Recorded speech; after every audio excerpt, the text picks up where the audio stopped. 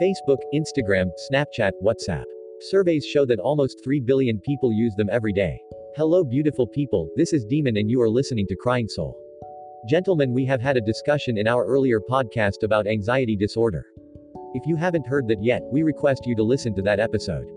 Today we will talk about the effects of social media, and the possible ways out to get rid of anxiety disorders caused by it.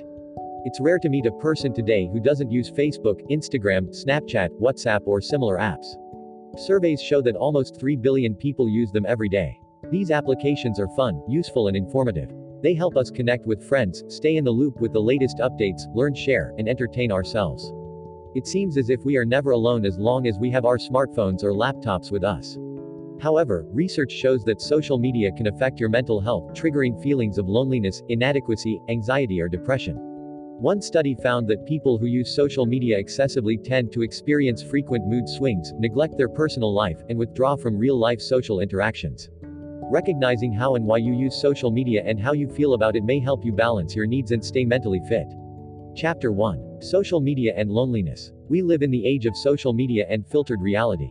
While you may feel like socializing with a lot of people while online, studies suggest that social media use actually leads to feelings of social isolation. A recent study showed the epidemic of loneliness among young adults in the United States. The results indicate that young people 18 to 24 years old struggle with extreme loneliness and isolation. Namely, 49% of them say they sometimes or always feel alone while 43% feel their relationships are not meaningful. Remember, a large number of friends or followers on social media doesn't mean a richer social life. Research shows that it takes an actual social interaction, rather than a virtual one, to keep up our relationships. It seems that the false impression of a connection that we get from social media increases our feelings of loneliness and isolation. While willing to share the intimate details of our lives online, we often forget how to have a meaningful conversation with a family member, friend on campus or colleague at work. Chapter 2. Social media and self-esteem. There is an ongoing pressure to filter every aspect of your life, at the same time comparing your own with other people's lives that often seem better, prettier and happier. A constant need to compare ourselves with others may lead to feelings of profound isolation, anxiety, dissatisfaction and depression. A study on 1,500 people found that 60% of them who use social media perceive its negative effects on their self-esteem, causing them to feel inadequate and imperfect. Also, the gap between how we present ourselves online and who we really are can cause feelings of depression, loneliness, irritation and low self-esteem. Chapter 3. Social media, anxiety and depression. Media multitasking is associated with higher depression and social anxiety symptoms among university students, another study shows. Also, a study published in Computers and Human Behavior found that people who use 3 or more use social media platforms are 3 times as likely as people using up to 2 platforms to develop general anxiety symptoms such as feelings of apprehension, difficulties concentrating and sleep troubles. Additionally, the artificial lighting on your devices can inhibit the body's production of melatonin, a hormone that helps you fall asleep. Chapter 4. How to balance social media.